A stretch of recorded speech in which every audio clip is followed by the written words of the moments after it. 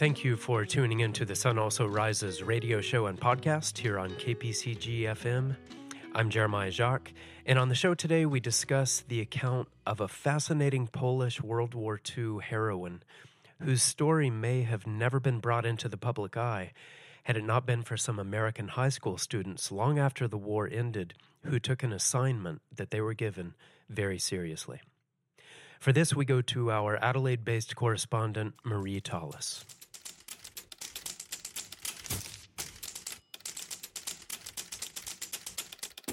In rural Kansas, 1999, 3 students at Uniontown High School were being encouraged by their social studies teacher to enter the National History Day program.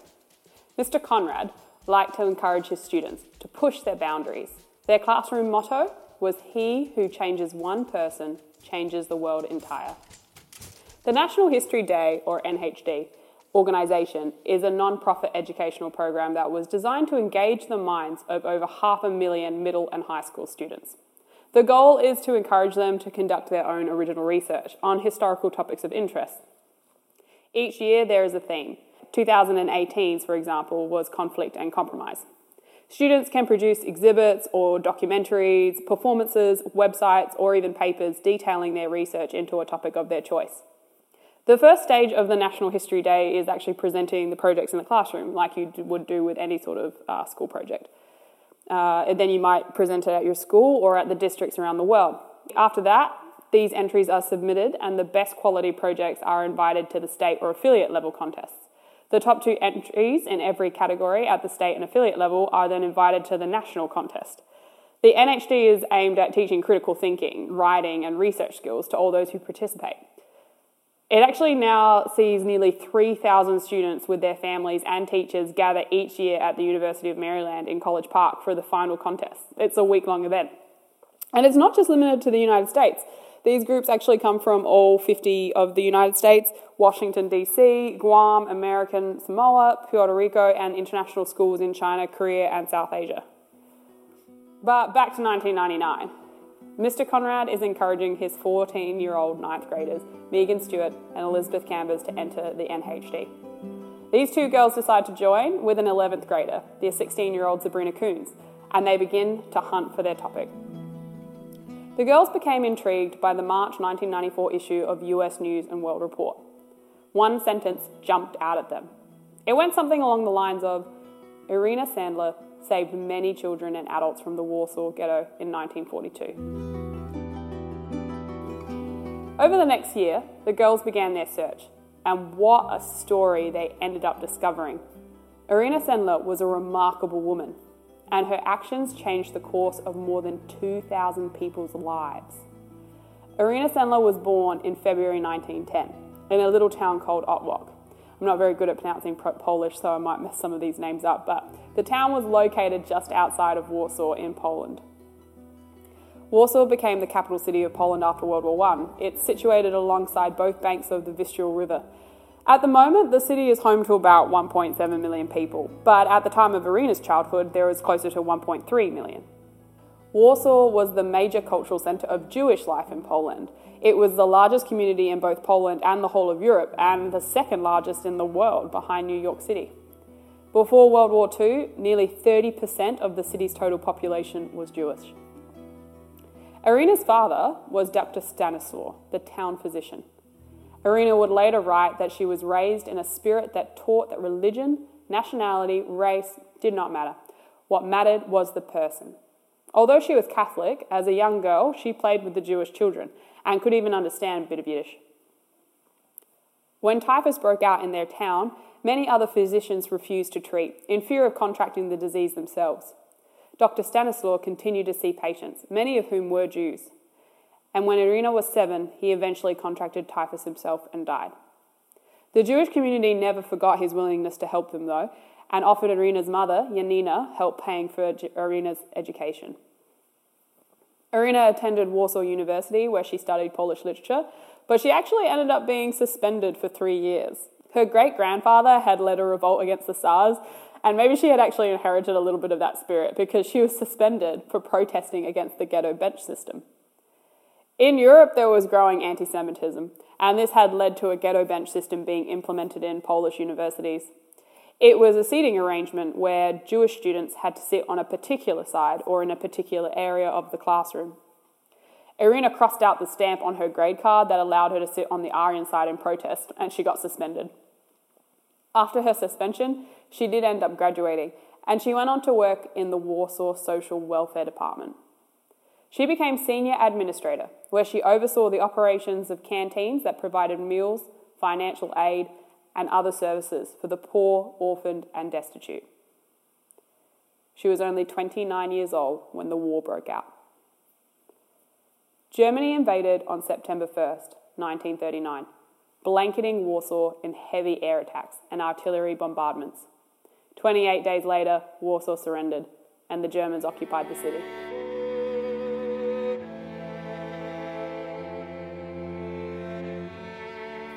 The Social Welfare Department had already been instrumental in offering food and shelter to those in need before the German occupation. But afterwards, Irena knew she was one of the few who could take advantage of her job to continue supporting the Jewish families. For the Jews, life in Warsaw quickly became harsh. By the 23rd of November, German civilian occupation authorities had demanded that the Jews start wearing white armbands with a blue Star of David as a form of identification. Their schools were closed, Jewish men were forced into becoming labourers, and any pre-war Jewish organisations was dissolved. The most basic aspect of Irena's job in the Social Welfare Department was to provide advice for people. So she and her friends began to forge paperwork detailing false interviews with fictitious surnames.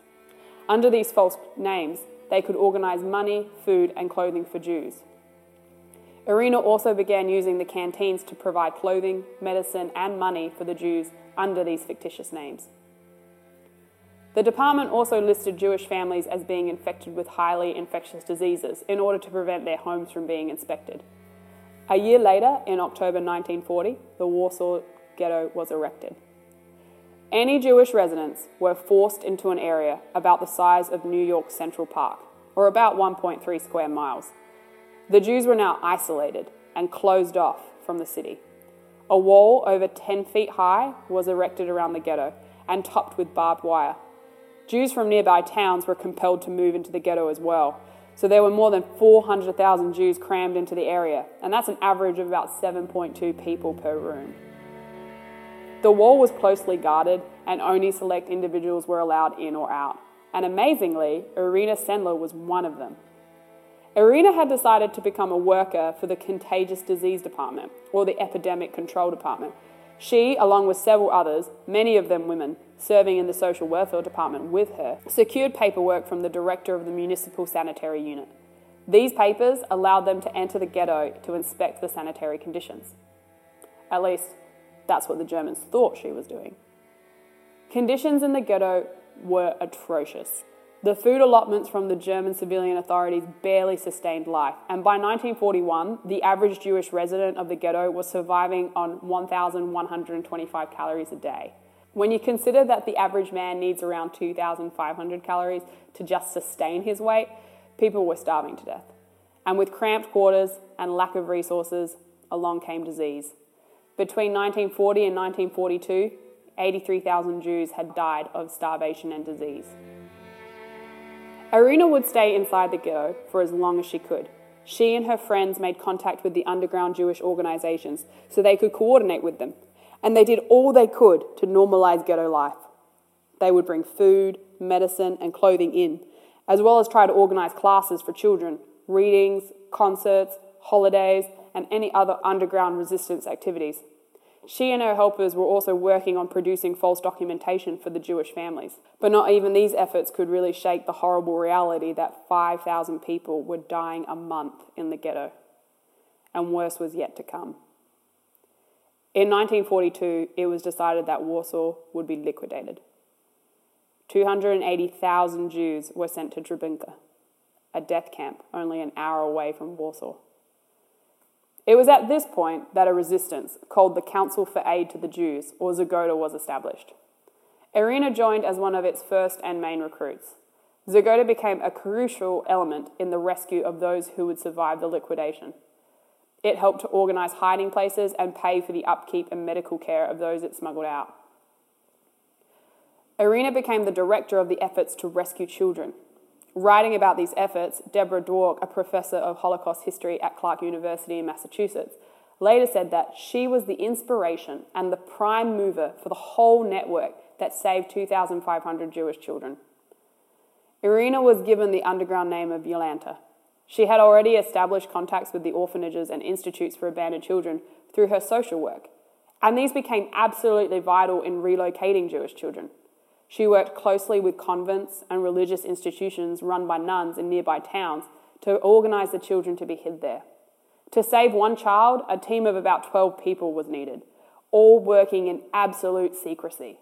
Drivers were needed for vehicles, priests had to issue false baptism certificates, bureaucrats had to issue ration cards, but most importantly, a family had to agree to care for them. A member of the Polish resistance by the name of Władysław Bartoszewski later stated, "No work, not printing underground papers, transporting weapons, planning sabotage against the Germans, none of it was as dangerous as hiding a Jew. You have a ticking time bomb in your home. If they find out, they will kill you, your family, and the person you're hiding. Instant execution." Irena also faced the challenge of appealing to the Jewish parents to let them smuggle their children out. These traumatic conversations haunted her for the rest of her life.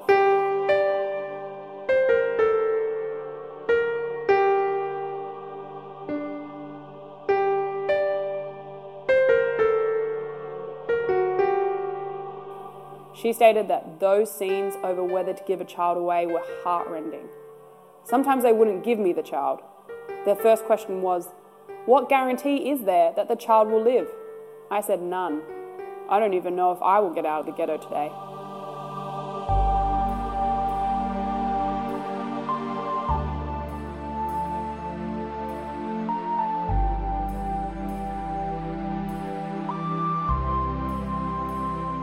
But Irena and her friends were determined to use whatever means they could to get the children out. They had several different options. There were underground corridors that had entrances on the ghetto side.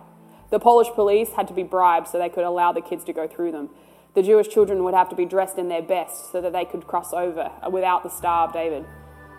The Jewish Foundation describes how there was a cemetery on the ghetto's boundaries. Children were placed in coffins, sedated so they wouldn't cry or having their mouths taped. A church was also on the boundary. Children would enter one side a Jew, and then on the other a Catholic with new papers saying so. A child could be smuggled out using an ambulance, hiding them under the stretcher, or if the child was actually very sick, legally removed in one. They would bring dogs with them if they went into the ghetto sometimes to bark, just in case the child made noises. The women also used potato sacks, trunks, trolleys, anything to conceal children as they went in and out. One worker carried a baby out in a toolbox. It was actually remarkable just how many people were willing to take the children once they were smuggled out.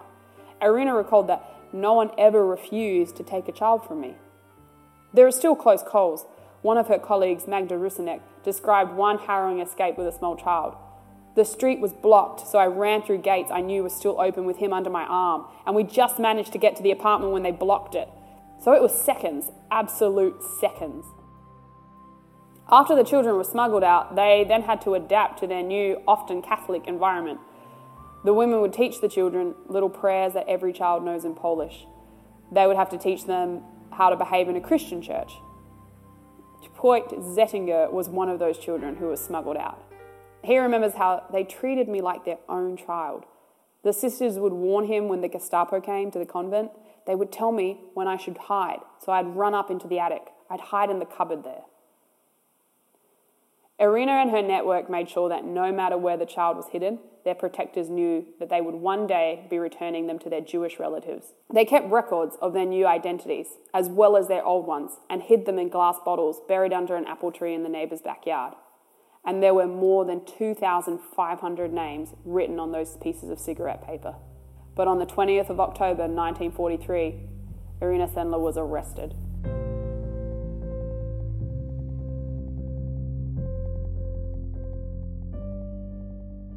She later recalled how the Gestapo arrived at her door. "It was my sick mother who woke up first. When I opened my eyes, the Gestapo were already going crazy outside the door. In accordance with my predetermined plan, I rushed to the window in order to throw out the children's wad of cards. Unfortunately, 2 Gestapo officers were standing under my window. In this state of affairs, my plan, worked out over 4 years, collapsed.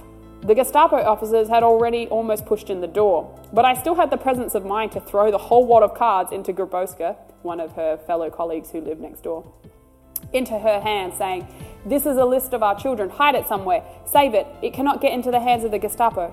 I then opened the door. 11 of them barged in together with our caretaker. The Gestapo tore boards up from the floors and ripped tiles away from the stove. They were frantic. They rushed over to my divan bed, unstitched pillows and sent feathers flying. Due to the lack of money, I didn't have a normal bed during the war, only a kind of grid on 2 wooden poles, and this grid was apparently poorly strengthened, and as I ransacked this bed and began unstitching mattresses and pillows, it collapsed. This actually turned out to be quite a fortunate turn of events, because under the bed was a bag containing underground documents. That piece of furniture crushed the bag, so that the Germans themselves had hidden what would have been the most dangerous to Irena. The Gestapo took Irena to Pauiak prison. She was questioned and tortured, her legs and feet fractured. She was informed that she would be executed, shot. Resigned to her fate, she had no idea that Zagoda had been working hard to free her. Finally, her colleagues succeeded in bribing the German executioner, and the day before she was to be shot, she was released. Her execution was still loudly proclaimed, and posters were put up declaring her death. She would have to live the rest of the war in hiding, just like the children she had saved. But she still supported the resistance efforts wherever she could, and when the war was finally over, Irena knew she still had work to do. Irena returned to Warsaw and dug up the bottles, and then began to track down the children and try to find a living parent or relative. Nearly all the parents of the children she had smuggled out perished at Treblinka.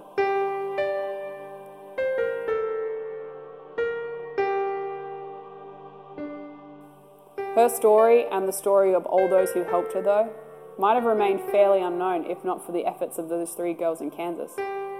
Those students, as they began to research, realized that Irena was still alive and began to write to her. They had decided to turn their National History Day project into a short play called Life in a Jar, based on her life, and the play became a surprising success in the United States. They began a foundation known as the Irena Sendler Project. In 2003, Poland awarded her with the Order of the White Eagle. In response to the award, Irena wrote a letter to the Polish Senate. In it, she wrote, "Every child saved with my help and the help of all the wonderful secret messengers who today are no longer living is the justification of my existence on this earth and not a title to glory." As her story started to spread, Irena began to hear from the children that had been rescued from the ghetto. Most had only known her by her code name, Jolanta, but her picture was in the papers. One man, a painter, telephoned and said, "I remember your face. It was you who took me out of the ghetto." He was one of many Coles, such as Elizabeta Fukowska, who had only been a baby in 1942. She said that Mrs. Sendler had saved not only us, but also our children and grandchildren and the generations to come. She didn't just change those children's lives, she changed the lives of the students and the teacher who had studied her. Mr. Conrad still works with the students who run the foundation in Irena's name. And he said that Irena Sendler has changed my life and the lives of my students. She continues to make a huge difference in the world.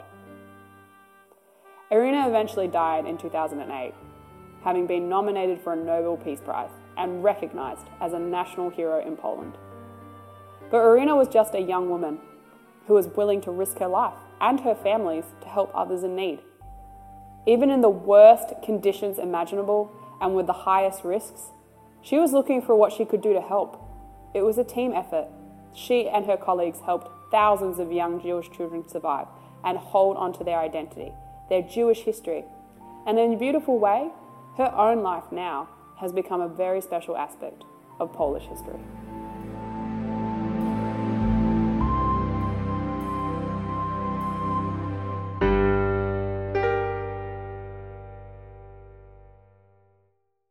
Hearing accounts like this very inspiring one of Irena Sendler gives each of us an opportunity to consider what we would have done if we'd been living in Poland during World War II. or in some other European country where the Holocaust was happening. We may be quick to say, if I'd been there, I would have done my part to protect and to help the Jews like Irena did, like Oskar Schindler did, like Chiune Sugihara and other heroes did. We might be quick to say, never in a million years would I have participated in that barbaric attempted genocide. But German Chancellor Adolf Hitler didn't murder 6 million Jews by himself. And he didn't even do it with just his Nazi armed forces. According to Hedy Engelberg's book, The Trains of the Holocaust, there were more than 250,000 people involved just in the operation of Europe's train networks during the war. There were also legions of office workers drawing up and managing the logistics for shipping people around. There were thousands of city police officers in countries throughout Europe guarding the streets, making sure Jews and other persecuted minorities stayed in the ghettos until they could be put on those trains. No one questions the leading role that Hitler and other leaders of the Nazi regime played, but the sobering fact is that there were hundreds of thousands of what you would call ordinary people, not just in Germany, but in numerous other European countries, who went about their lives feeling civilized while they made the Holocaust possible. The United States Holocaust Memorial Museum writes about this, saying, quote, "An expanding body of research documents the role that ordinary people in Nazi Germany and Europe played in the Holocaust. People had choices. Many individuals actively participated in the stigmatization, isolation, impoverishment, and violence culminating in the mass murder of 6 million European Jews. Many others supported the participants from the sidelines, tolerated their actions, or benefited from them. Still others disapproved of what they witnessed silently."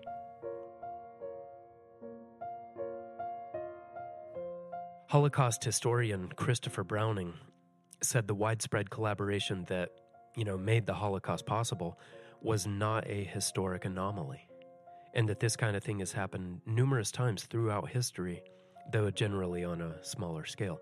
He wrote, quote, "There are many singular aspects about the Holocaust, but the nature of killers does not seem to be one of them. Any government that has wanted to commit genocide has not failed from a shortage of executioners. Governments have the power to create an institutional, organizational, situational framework that will harness people to kill. They prey on people's conformity, their deference, and their desire to be held in the esteem of their comrades."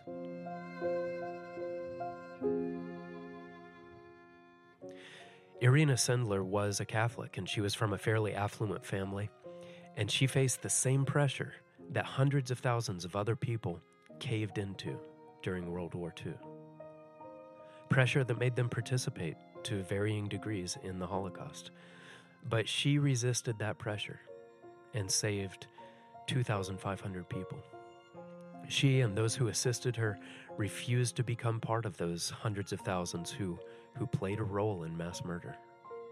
Even knowing what was at risk, knowing they could be tortured and killed, they still wouldn't take part. Irena was later tortured for refusing to cave into that pressure. But against all of that pressure, and knowing full well what the risks were, she obeyed her principles and her God. And in so doing, Irena Sendler gave an example to those who worship the true God. Even when the entire civilization is demanding that we comply, as the Apostle Peter said in Acts 5:29, we ought to obey God rather than men. Mr. Gerald Fleury is the presenter of the Key of David program here on KPCG, and he's also a prolific author. And one of his very powerful and practical books, called How to Be an Overcomer, is a detailed manual about essentially how to obey God rather than men, how to resist societal and other kinds of pressure, and as the title says, how to be an overcomer. If you go to thetrumpet.com and click on the literature tab, you can order an entirely free copy of this potentially life-changing book, and we will also include a link to it in our show notes on SoundCloud. Well, that brings us to the end of The Sun Also Rises. Many thanks to Marie Tallis for her work on this. And we'll leave you with a quote from Irena Sendler herself. She said, "I was brought up to believe that a person must be rescued when drowning, regardless of religion and nationality."